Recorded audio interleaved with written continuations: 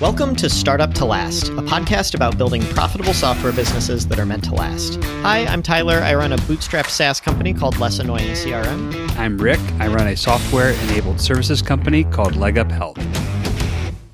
All right, what's going on this week, Rick? Not a whole lot. I feel like the roles have reversed week over week because I'm the one who just woke up from a nap today. I am too, let's be fair. But so you were doing an all-nighter again, because I feel like last week when we talked, you said you stayed up until like 4 a.m. or something like that. So are you just working a lot? Yes, I'm working a lot. So I've had two. It's not sustainable at all. I want to be very clear about that. And I'm in no way suggesting that this is a good thing. It's just, I think I'm embracing working when I feel the motivation to right now and sleeping when I don't. Mm-hmm. And of course, it's funny how forcing functions work. You can spend a year kind of fiddling around, but then once a time starts to crunch and your procrastination gets eliminated, it's amazing how much more productive you are. So anyway, I've had a couple. I've got another one coming tonight probably. But we'll see how that goes. What specifically were you up all night working on? Last night, so I don't know if you recall from last week, but I was pretty concerned about a lot of the automations, the manual stuff that I have to do. Mm-hmm. So we launched the website on Monday officially, meaning it was it was what I would call completed. Last episode, there were pages that were not finished. So those have been done. I think that was released either Sunday or Monday. And, part of the reason I decided to go ahead and do the automation, deal with some of the automations I was concerned about, was that I was already in Webflow and in the development mindset from the website. And I figured, well, while I'm already got the context here and I'm focused on this, let's take a shot at this. And of course, once I did that, I realized, first of all, how hard it was going to be. But second of all, I sort of got going on it. And once you start a project like that, it's really hard to pull away from, because pretty much if you stop halfway, you have to start over again when you come back to it. So I basically redid the entire database, restructured the whole thing, simplified a lot of the fields. I've cleaned up all of the bad data. There were probably 60 test accounts that I cleaned up. A lot of policy information that was not real. And so I cleaned up the database. And then once I did that, I've automated the the onboarding process. So when someone onboards, they get an email from me as soon as they create an account saying, thanks for signing up. When they add their policy, it automatically goes to their dashboard and as a pending insurance card, and queues up in the database in a format and in a way that I can automate the verification process in the future. It emails them when they add their policy automatically, saying thank you, which is a big deal. And I also have structured it so that there actually are a finite number of plans in Utah. So if you go to, there's let's call it 5 health insurance companies. Each health insurance company has anywhere from 5 to 15 different plans. And then you pick a plan, you pick one of those plans from those carriers. So let's just call it 50 to 100 iterations of these different things called plans. You get a policy from one of those plans that is specific to your age, your zip code, your gender, and your household size. And so now the way I've got it built is it'll start building a database of all the plans that we have, so we can report on, this, for example, Select Health is the big individual health insurance company in Utah. Across all of our Select Health policyholders, we can see which plans they're picking and automate a lot of the tool links like coverage summaries and stuff like that. Wow. So it sounds like a whole lot of progress since last week. Yes. And I would say that the big, like if I had to summarize it, I'm no longer worried about, I no longer am going to have to like do manual work when someone signs up or when someone adds a policy. It's now going to be something I look forward to.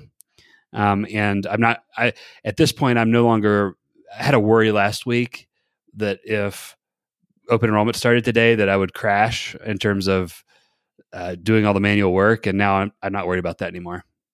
That's awesome. One thing I want to highlight here is you kind of said like you got on a roll and you kept going. And it's an incredible feeling that I think like many people don't get very often. Like it doesn't feel like you've been on a roll like this maybe ever since we've been doing the podcast. Is that right? Or have you just not been doing all-nighters? This is I think you know me from early Zane Benefits days, and you know what the output I'm capable of when I get excited about something. This is the first time I felt that since I left People Keep. Yeah. So 2 years. It seems that way. And one thing I want to highlight is it kind of doesn't matter what you're working on if you're that productive. Like we could sit here and talk about what's the most important thing for you to be doing, but being hyper productive in the zone on anything, it just doesn't matter. You're so much more productive than anything else. You just got to go with the momentum, I think. You set me free on that a few months ago, and I've embraced that. It's and yeah, I think you're right. I can't argue with you. I think that'll change. I think that changes when you have obligations with clients. Mm-hmm. Like right now, I was able to take a nap during the day today to stay maintain my personal health. You know, the last thing I want to do is get sick from working too much. But if I had clients calls back, scheduled all day, there's no way I could do the all-nighter thing. And so it's there's definitely like this window that you have as a founder where this is possible, at least in a business like mine. Maybe this is the advantage of a SaaS business, I'm starting to realize, but that you got to take advantage of. Like, and I think I guess I wish I had taken some more advantage of this in hindsight, but I'm here now, and it feels really, really good to be this excited about something and to have the motivation to like power through, 12 hours of work in a sitting. It's pretty cool. Yeah, that's awesome. There's this whole debate going on about like, should you work more than 40 hours a week and stuff like that. And one of the things people keep saying on the side of no, you shouldn't, is you can't actually be productive for maybe even 40 is too many. And I mostly think that's true. But when you just get in that when you get locked in like you are right now, I've had weeks where I'll have 100 productive hours in 1 week, and it doesn't happen often and it's not sustainable, but when it happens, it's a wonderful thing. Yeah. And I think I love that you said that. It's like 100-hour productive work weeks, week over week, are not sustainable. My goal, I have a hard stop at 2:30 p.m. Friday. We're leaving for a wedding, and I'm basically going to burn the candles at both ends until that. And then I'm gonna have all weekend to recover and not work. But if you don't, so I've got a scheduled sort of recovery time for this. If you don't, you got to have that, or you will just make yourself sick. Yeah. Or absolutely. Be a miserable human to be around. Which is what most startup entrepreneurs go with, I think. Yeah. Related to that, I did a high school alumni panel yesterday. I went to school a day school in Charlotte, North Carolina for high school. And it was a life-changing experience. I was in a small town public school system prior to that and had the opportunity to move to Charlotte to live with my father. They put me in private school, and it was just an awesome experience. So I have a lot of, I don't know what the right word is, love for my experience. And I would say that, my mom reminded me that I said this yesterday, but I would say that if someone from the Providence Day, which is the name of the school, alumni network, reaches out to me on the same day that a Duke alumni reaches out to me, and I don't know either of them, I'm going to talk to the high school alumni first. I just have, I would prioritize that person because they went to that high school over the person who went to Duke. I can't explain why, but it's just, I really do have love. So, I got invited to participate in this entrepreneur panel that's for existing students, parents, and alumni of the school. And so it was really fun. There were 4 entrepreneurs, and I had a really good time just talking about some of the philosophies that that we talk about here at Start to Last. And it's interesting because when you get on a panel like that, you Start to Last is a unique mindset. Yeah, is everyone else talking about raising money and exiting and stuff like that? And I not in a bad way. I think very it was all really, the people on the panel were awesome. They were really good at sharing, like, not being dominant in their views. But there was this overarching sort of theme of, to be an entrepreneur, you've got to go hard. You got to you got to have, I think that's probably the biggest statement I made that was different than everyone else was, like, you don't have to be like super confident to be an entrepreneur. You just have to start small and make it safe to fail. Even if it's a 30-minute side project once a week, start there, get your confidence, and iterate from there. You don't have to be an entrepreneur. You don't have to be this, this really, really confident person. And so I think I felt the Startup to Last influence in that panel, and I was proud of it. Cool. Do you think high schoolers are receptive to hearing about entrepreneurship for the most part? No. Okay. Like, I guess let me rephrase that. If every high school had a panel with people like you, do you think it would like impact people? Yeah. You think so? Yeah. It related to that. I got invited to teach a class at the high school for social entrepreneurship. It's a 1-day class for 30 minutes. I said no, because I just don't have time to prepare the material. But that I think would be hugely impactful, is to have, I think high schoolers who had more, I think this is the same with business school and college, but the more, sort of curation of content where it's more interview style, conversational type education with people, with real practitioners. I think that's where you learn. I mean, the coolest things I did in high school were when I went to someone else's, location and observed them and or asked them questions about what they did. Yeah. The reason I ask is, in high school, I wasn't interested in any business thing. None of my friends were. I mean, maybe people were interested in what might you major in and then get a PhD in, but like nobody was thinking about their job really. So I think if someone actually in college took a class on entrepreneurship, and we had one of the founders of Yahoo came and talked, and looking back on it, I'm like, that's incredible. I should have had questions for that guy. And I sat there and I was like, oh, this guy's probably rich. And the first question after he gave his little talk was, did you fly private or commercial to get here? That's all anyone cared about. And this was juniors and seniors in college at that point. Yeah, that's interesting. I don't know. I mean, maybe the presenter has to, maybe it's important for the presenter to put the context around what they're presenting in that situation. I don't know. I feel like if I go in there and talk about like revenue, operations, and, profit and loss and cap tables, I'm going to lose some people. But if I talk about, meaning and what it feels like to succeed, and self-improvement, and learning, and all the things that all people care about, it seems like people would, of any age, would be pretty interested in that. Yeah, that's fair. What are you up to this week? So this is week 2 of my vacation. So I'm back to normal life on Monday, but I haven't really been doing much of anything. I'm still kind of moving into my house, but I'm at the point where there's a million things to do, but none of it's that important. Like if I just stay how things are right now, it's sustainable. It's fine. So I'm, I don't know, just kind of hanging out. Are you still on vacation technically? Yes. Yeah. Today and tomorrow. We're recording this on a Thursday, so I'm still like keeping up on email and checking Slack and stuff, but I've been pretty good about, I really haven't done any work this whole time. That's terrific. Well, I mean, when you make that comment, is that more of a personal life comment or is that a work comment? That I've been good about it. Like, what makes that good?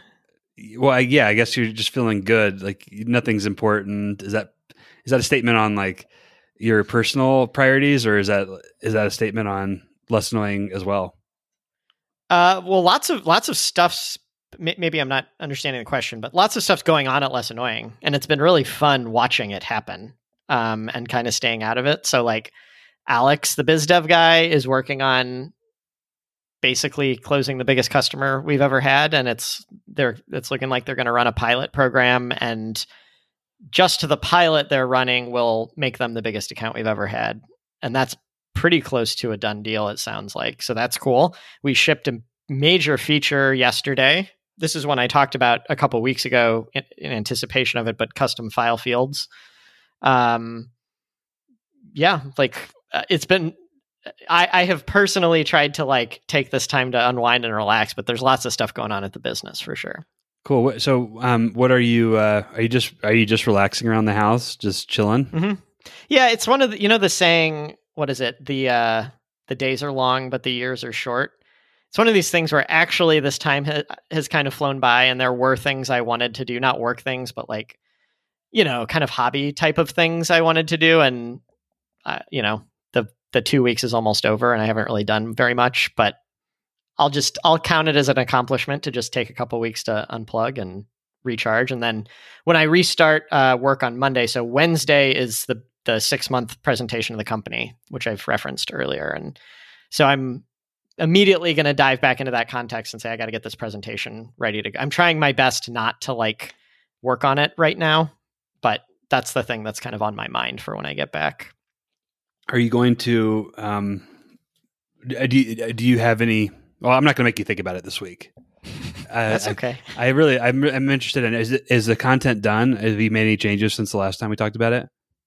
I think I know the high level points, but I haven't like my normal approach to this type of thing is I have a Google Slides presentation that I have had open for the last 6 months. Like I created it right after the last one of these.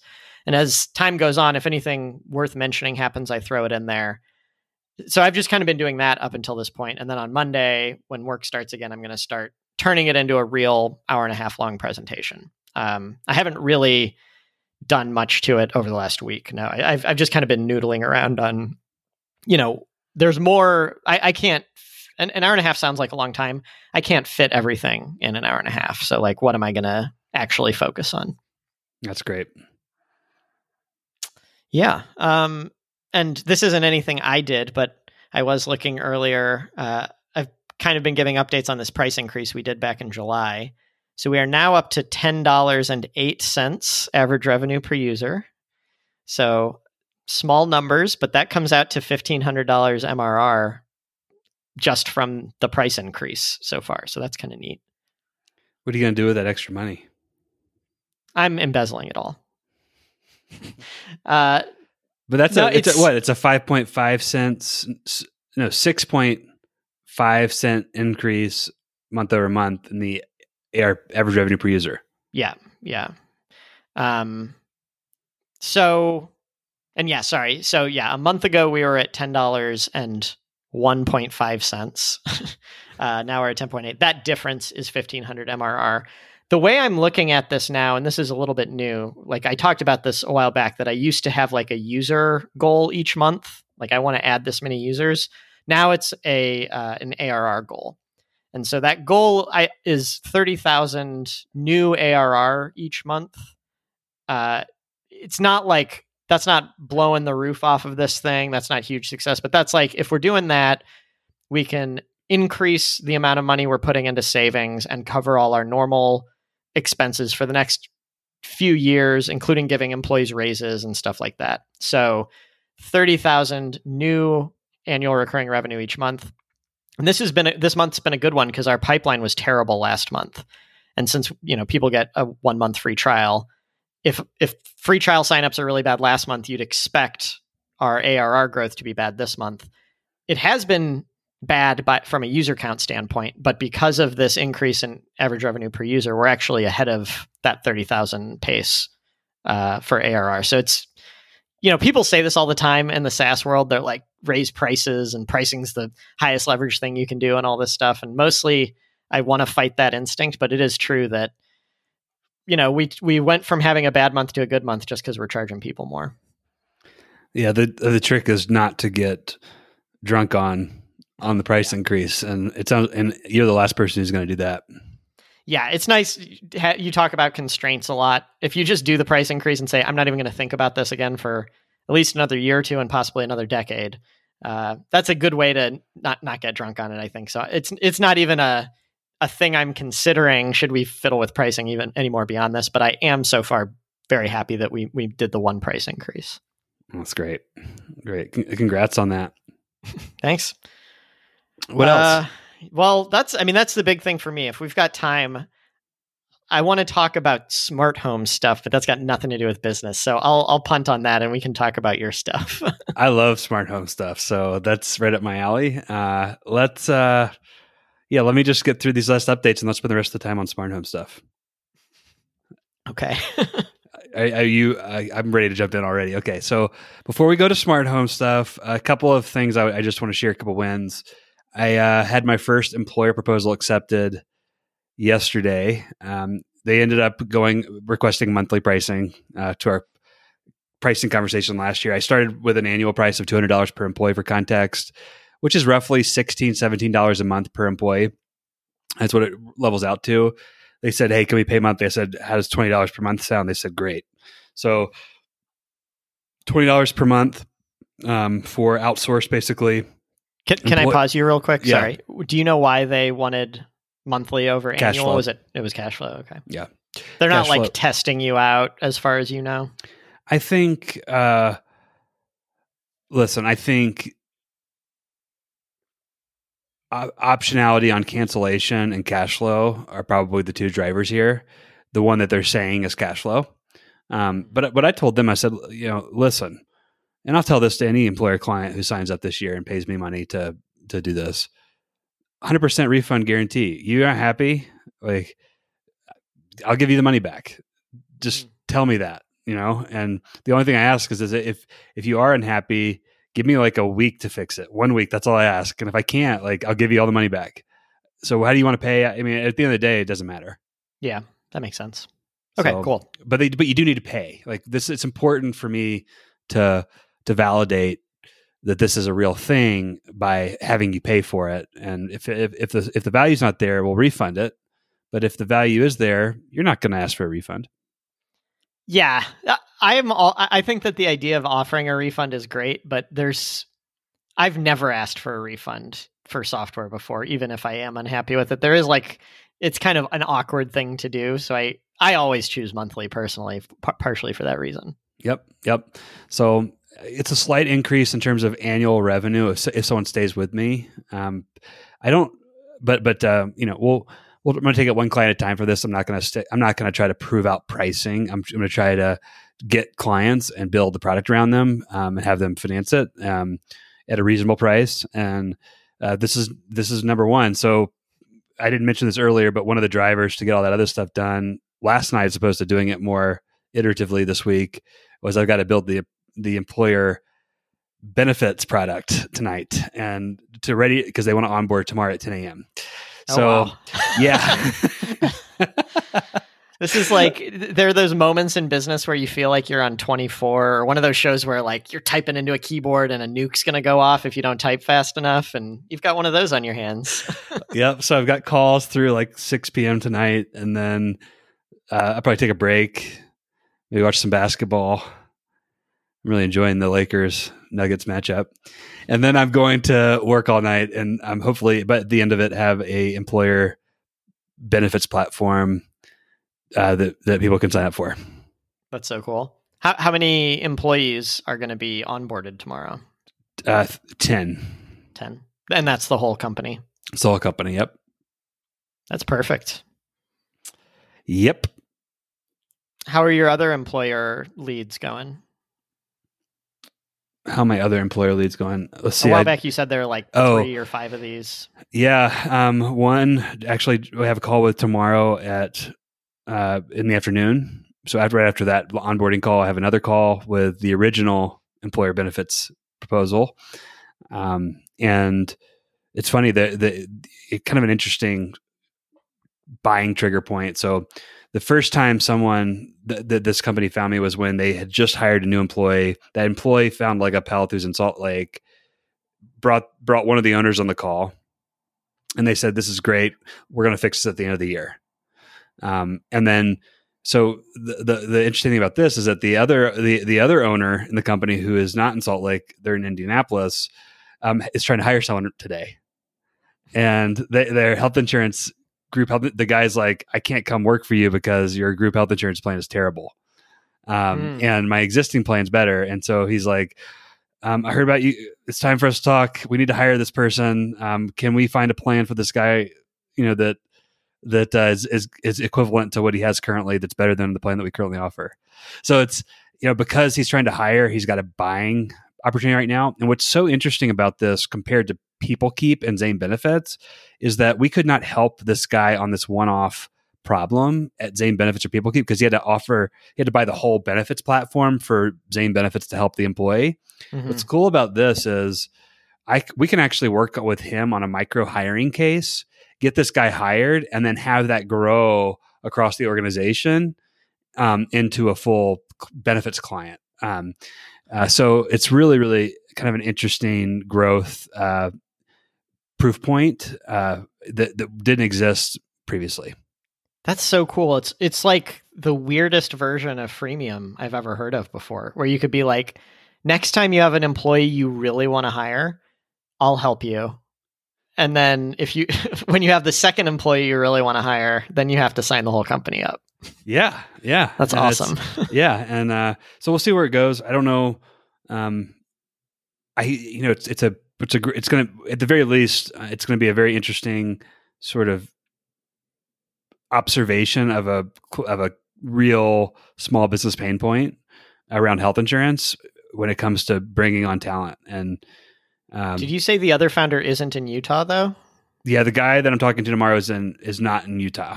Is the employee that they're hiring not in Utah?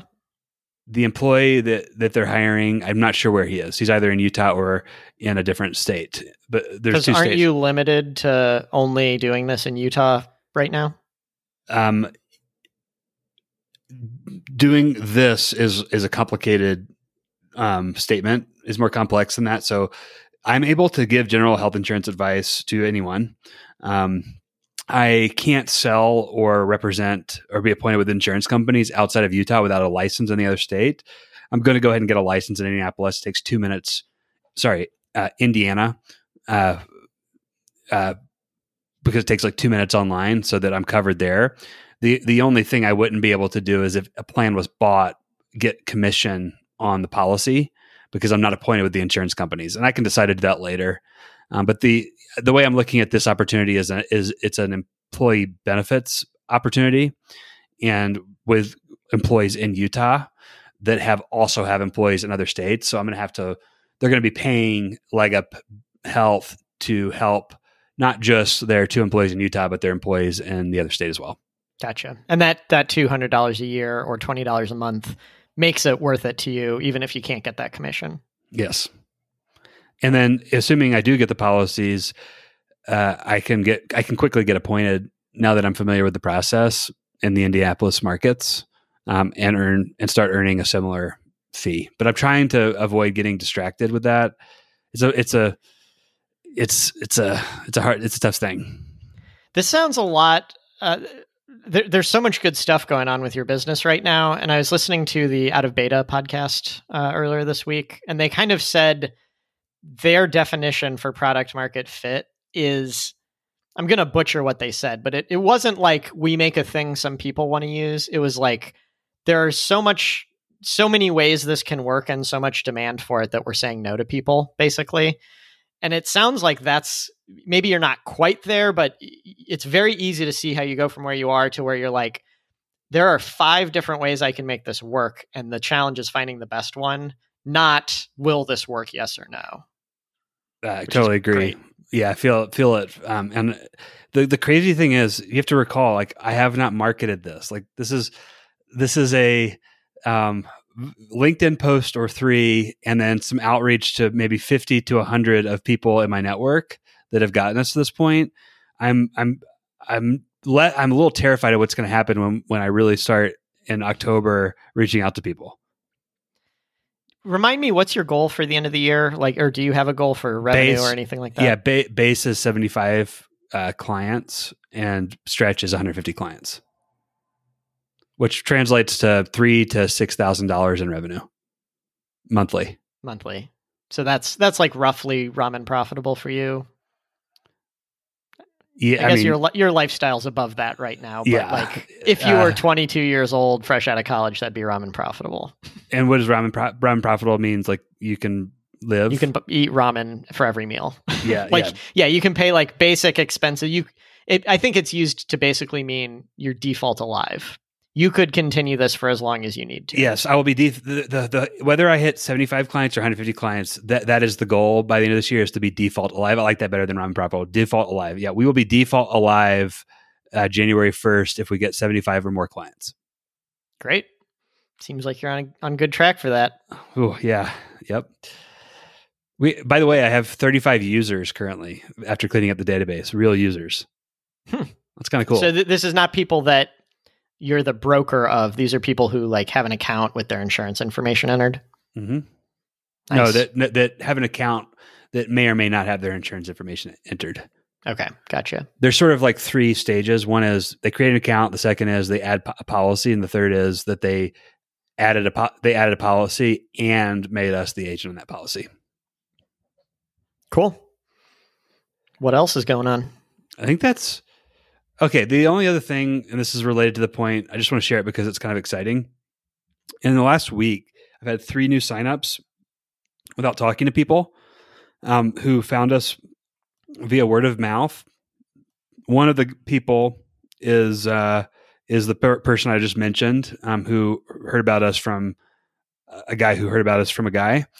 The other 2 I haven't talked to yet, but they've signed up and gone through the entire quoting process, meaning they have selected a plan. They haven't purchased it yet, but they've gone all the way through coming to the website, creating an account, adding their existing policy, and then shopping to replace it, which hasn't happened before. Yeah, that's awesome. So I'll leave it. That's my other win. I'll leave it. And that's kind of the easiest money you can get. Like, someone could, in theory, just buy a policy online using your basically affiliate link or whatever they call it, and you get just as much money from that person as someone who calls you up and needs a personal consultation and all that. Yep. Nice. Very cool. That's it for my updates. You've got other topics on the list here that are probably more relevant than talking about my smart home. Okay. I will go through them really quickly. They're mostly shout outs and rants. First shout out is I wrote some notes on the Infinite Game recently. It's a book by Simon Sinek. It's one of those books that honestly probably could have been a pamphlet, but there are some really valuable insights in there around how the predominant shareholder supremacy theory has come to fruition, and some challenges to that, and and based on history, that I highly recommend the book. And I appreciated reading that because it gives some words to a lot of the things that we're trying to talk about on this podcast relating to building companies to last. And so just if you haven't read The Infinite Game, I highly recommend it. You probably read the first third and be pretty good. And if you want the Cliff Notes, check out, then just email me and I'll send you my notes. The second one is there's a company in Utah called Intro. It's a subset of, it's a brand owned, I believe, by Indie.vc, which is a alternative sort of a funding vehicle for mostly bootstrappers, I believe. But Earnest, it's very similar to Earnest Capital is how I understand it. But they've started a new product called Intro. My friend Jason is running that, and they just added a non-dilutive funding section. And the concept of intro is you create an intro account and sort of like integrate your financial systems. And intro helps make introductions to non-dilutive funding sources and dilutive funding sources. But they specifically added a section this week on grants, helping to facilitate the finding of grants for your business, non-dilutive grants, and the application process for non-dilutive grants. And this was something we talked about early in the podcast episode as I was starting my business, and realized like I went through the grant process and I just totally gave up because it was like, this isn't worth my time. But I just want to applaud Intro for coming at this with a hey, let's make it easier for entrepreneurs to access. Let's make it easier for the non-dilutive capital providers to meet qualified, non-dilutive capital seekers. And I really appreciate what they're doing. Yeah, it seems really cool, partially because it's a way, like when you and I talked, we were like, well, what are all the options out there? And there wasn't a good way to figure that out.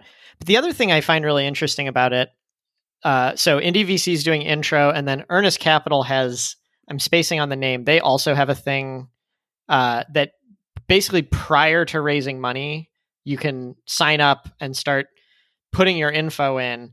And both of these have the same basic idea, which is instead of the founders, the entrepreneurs chasing down and having a separate relationship with every single source of funding out there, it's put your information in here. And it's almost like LinkedIn. It's like, here's my profile. Here's my revenue, or I don't know what numbers they're collecting. And then in the case of Intro, that'll match them with Indie VC. In the case of, or that'll match them with any number of sources. In the case of Earnest, that's like when you want to apply, my understanding is you just hit a button.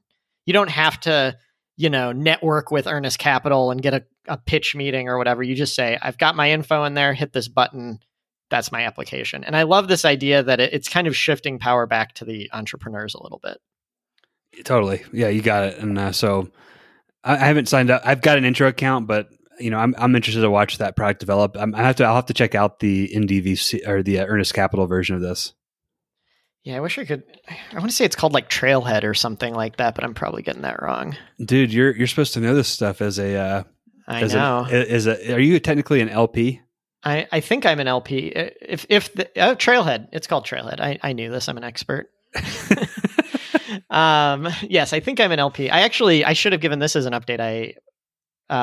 They're doing a series of like mastermind sessions that are like, each one is kind of run by a quote unquote mentor. And so I'm a mentor in one of these mastermind sessions. So if anyone's interested in joining a mastermind, I think there is some sort of fee associated with it. I don't know. I think it's small, but I don't know. Check out the Founder Summit Mastermind thingy. I bet a Google search will turn that up. But also I'm preparing for running this. It's a time box thing. So it's like an 8-week mastermind session. I really like the idea of putting a time limit on it, because my biggest problem with masterminds in the past is you start it and then it's just like, okay, do I have to do this for the rest of my life? With this one, it's once a week for 8 weeks and then it's over. It seems like it'll be pretty cool. I can't wait to hear about that. Are you going to be able to, usually those things are pretty confidential. Are you going to be able to share any macro learnings or observations, or is that going to be too difficult to do?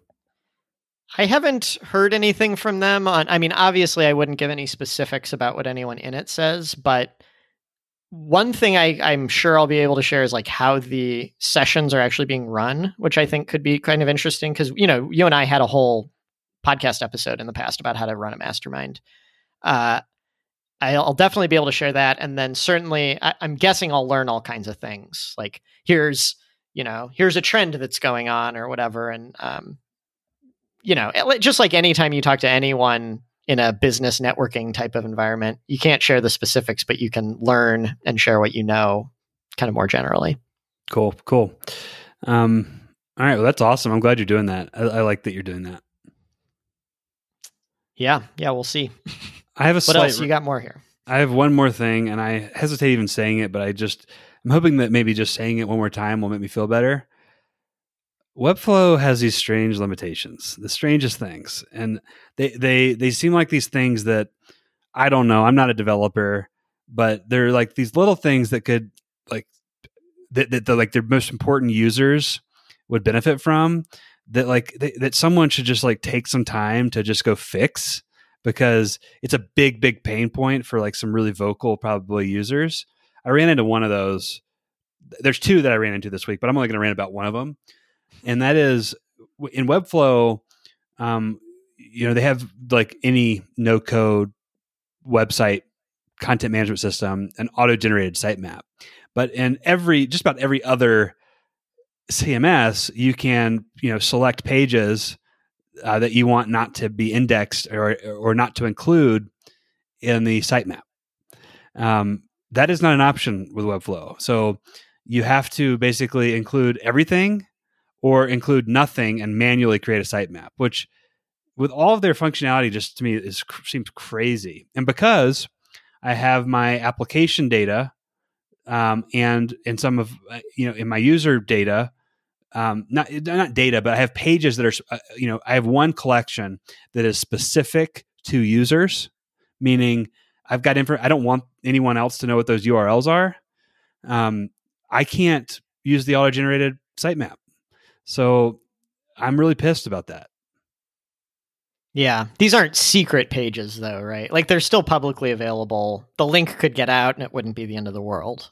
Yeah, the link could get out, but they would not be accessible, and no data is just displayed on the page. So, but it's like it's just one of those clean things. Like I don't no.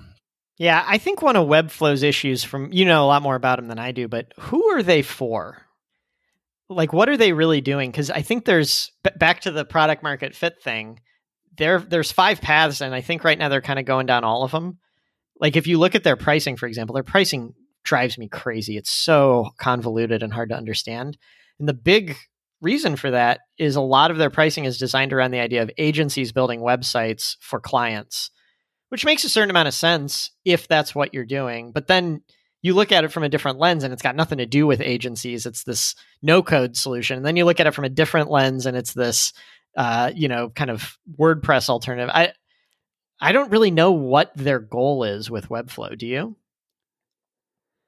It's a fair question. I think it's, I don't know. That's a fair question. I think you're absolutely right. Hopefully they'll figure it out.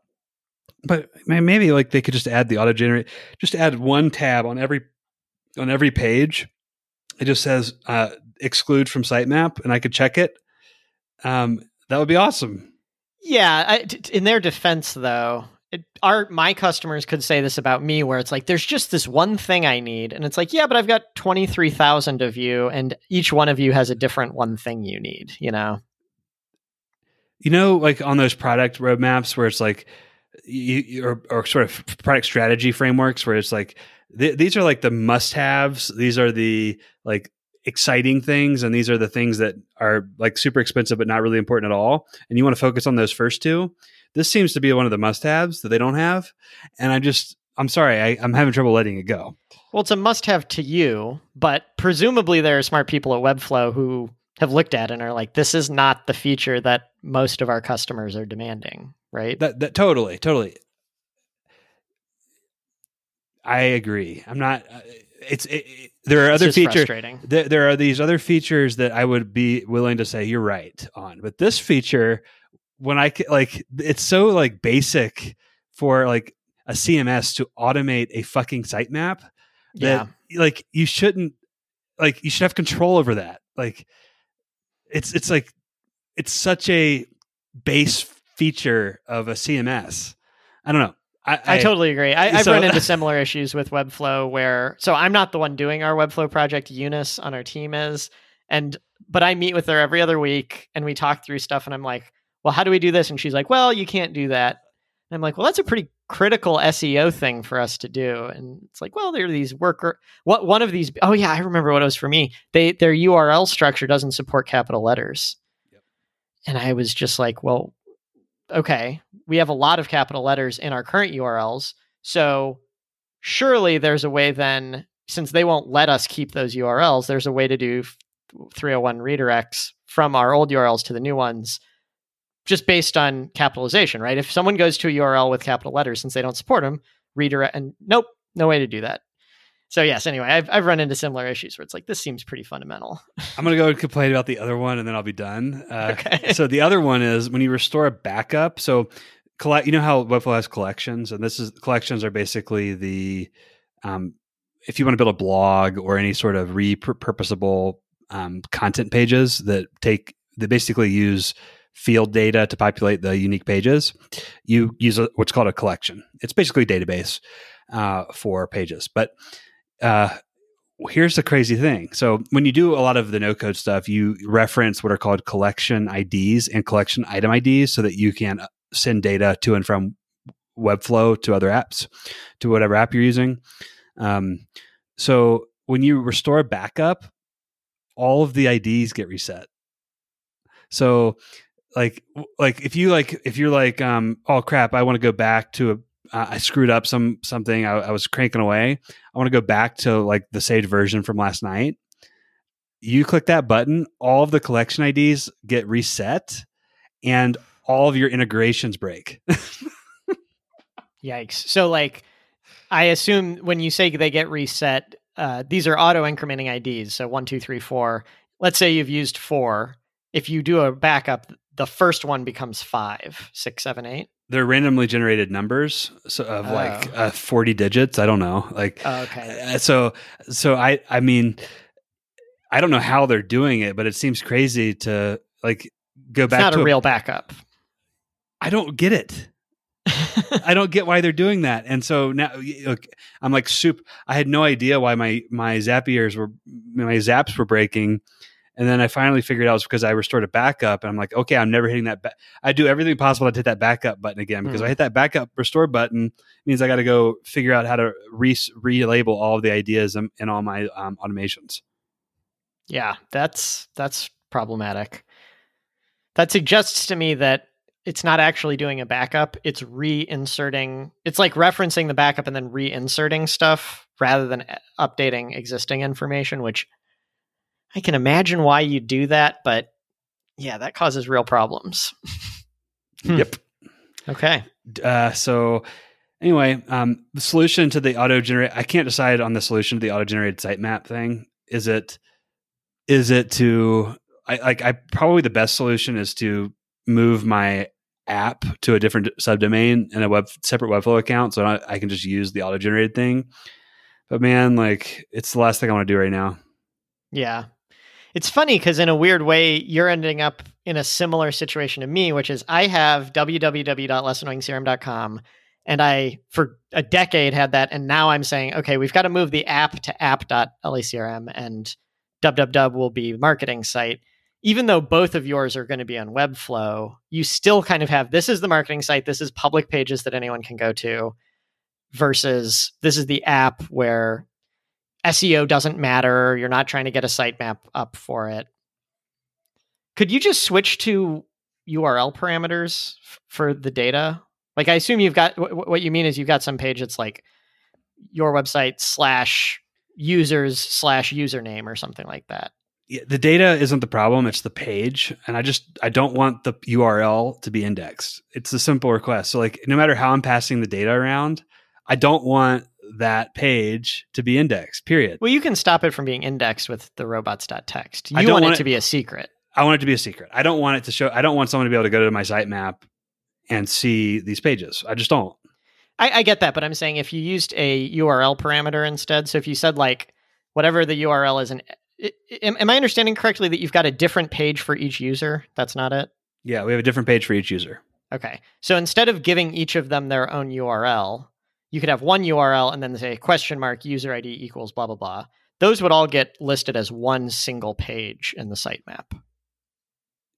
Yeah, I don't believe that's possible with this, but it could be. Okay. Anyway, I realize you're not looking for solutions. You're looking to event, which I get. Yeah. Oh, no, I kind of moved into solution mode. So anyway, I think I'm not going to worry about it right now. I'm just going to do the manual sitemap and let SEO falter. And hopefully maybe they'll either fix this, or I find a better way to do what I'm doing, or I just bite the bullet and transition the app to a new Webflow instance. Yeah. All right. Well, keep us posted. All right, smart home. So what do you want to talk about here? Because I love smart home stuff. Do you have like smart? And let's define what we're talking about here. Like, it's also called the Internet of Things. So it's rather than it could be a lock on your door or a thermostat or a security system, but it's a bunch of different devices in your house that connect to the internet, and you can kind of like control them from your phone or whatever. Do you have this type of thing? Yep. What are you doing? I got door locks with Dwello. Let's see, air conditioning on Dwello. Alexa's in every room. Lights that turn on and off with voice commands. Let's see, what else do we have? I think those are the main things. Okay. So you're pretty for an apartment dweller, you're pretty loaded up on these. I've never done this in an apartment before because I'm like, I don't own any of this. I'm not going to invest money in like changing the locks or anything like that. Would you consider Sonos to be a smart home? Like, I have Sonos speakers in every room. Yeah, ish. Yeah. That's like a gateway drug, I think. Yeah. Oh, I love my Sonos speakers. Oh, I love them. So I'm starting to, since we bought a house, I'm starting to think like, should we do this stuff? Garage door opener, all these possible things. My constraints are I don't want Amazon or Google involved, and I don't particularly care about voice control. Both Shelly and I we do not want to like install surveillance devices in our house. Now, all of these things kind of are shady, but those two in particular, I'm nervous about. So I'm trying to figure out though, like what the right approach is, because there's a million different options out there. And like, do you have a hub or anything like that? Or are you just opening up one app to control your locks and a different app to control, Sonos, for example, and a different app to control something else? Let's see. Alexa is what I use for most things. If I can get it into Alexa, which is not an option for you if you don't want to use Amazon. Mm-hmm. So usually that's probably the hub that I would use. Google Home has a similar function, but it sounds like you don't want to use Google. Yeah, and I personally just hate voice command also. So like the main value proposition they're offering doesn't appeal to me either. Yeah, so I have an app for, if I were going to use the apps, I have an app for Philips Hue, which are the lights. Mm-hmm. I have an app for Wemo, which is plugs. So Wemo builds these little like switches these electronical switches that you plug into an outlet, and they convert your outlet to a smart outlet. Mm-hmm. I've got a Dwello app, which is door locking and thermostat control. They may be able to do other things, but those are the only features I have enabled. Okay, but you're controlling them all through voice primarily. What if you're not home? Like you? No, I use the apps. I use the apps. Okay. Yeah. I was going to say we have some stuff. We have some surveillance at Bear Lake. So 3 cameras on the outside of the house because we're not there, and that is through. Gosh, I can't remember the name, but it's a great app. Okay. So my understanding of like the ecosystem here is you have kind of smart home devices and then you have smart home hubs. The devices don't actually connect to the hubs really. The hubs just push out commands to all of them. So you could potentially use multiple hubs at once. Like you could have an Alexa and you could have, I'm forgetting all of the names of I think Wink is one of these hubs. I had that tab open. So you'd get some sort of hub, and then you control everything through that hub. It could be voice command, it could be on an app. And then you get whatever devices you want, and they all connect through the hub. And so assuming the hub works with the devices, you don't need to be brand loyal with the actual devices. Does that match up with your experience? Yeah, I mean, I probably would when I bought all this stuff, which has been like over the course of a lot of years, I don't believe hubs are here to stay yet. I think that there's going to be more innovation on apps than there are. I'm not concerned about the hub. I don't mind having a group of apps that are my smart home apps that have Apple folder work as a hub for me on my phone, and just manage each app individually. So I'd focus on finding the best device and just operating it manually. What's the advantage of a hub? So one is you get to control everything through one app, which I think has some merits, but I think the much bigger thing is it allows you to build automation or something like that, where you could say, I'm home. I was at work. Now I'm home. What does that mean? It means open the garage, turn on the lights, lower the blinds, whatever these things are. But they're all different devices that you want to control through one action rather than going to like open 5 different apps and do them all. You know what I mean? Mm-hmm. And you can do that you're doing that with Alexa right now, I guess. No, all my automations I handle through the individual apps. So for example, lights, I just have a light schedule that I have in there. I don't know what we do with the air conditioning, but there's some sort of schedule there. I don't know. I haven't used the come home, go away stuff, but I see your point. A part of me feels silly doing any of this because I never leave now since, I'm working from home. So maybe I'll just wait. But the reason this is somewhat urgent is like Shelly really wants a security system as soon as we can get it. And we got one of these like dedicated security systems, like where they were a security company first, and then they sort of added smart home stuff as an add-on, but it sucks. And I was like, I'm not happy with that as our smart home hub. So now I have to figure out like kind of piece together a security system that's not meant to be that. I love Wink. I'm looking at it right now. One thing I really like about it is I like the motion sensors. I really like the shades.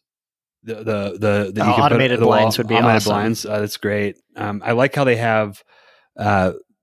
There's some integrated switches which I haven't seen before.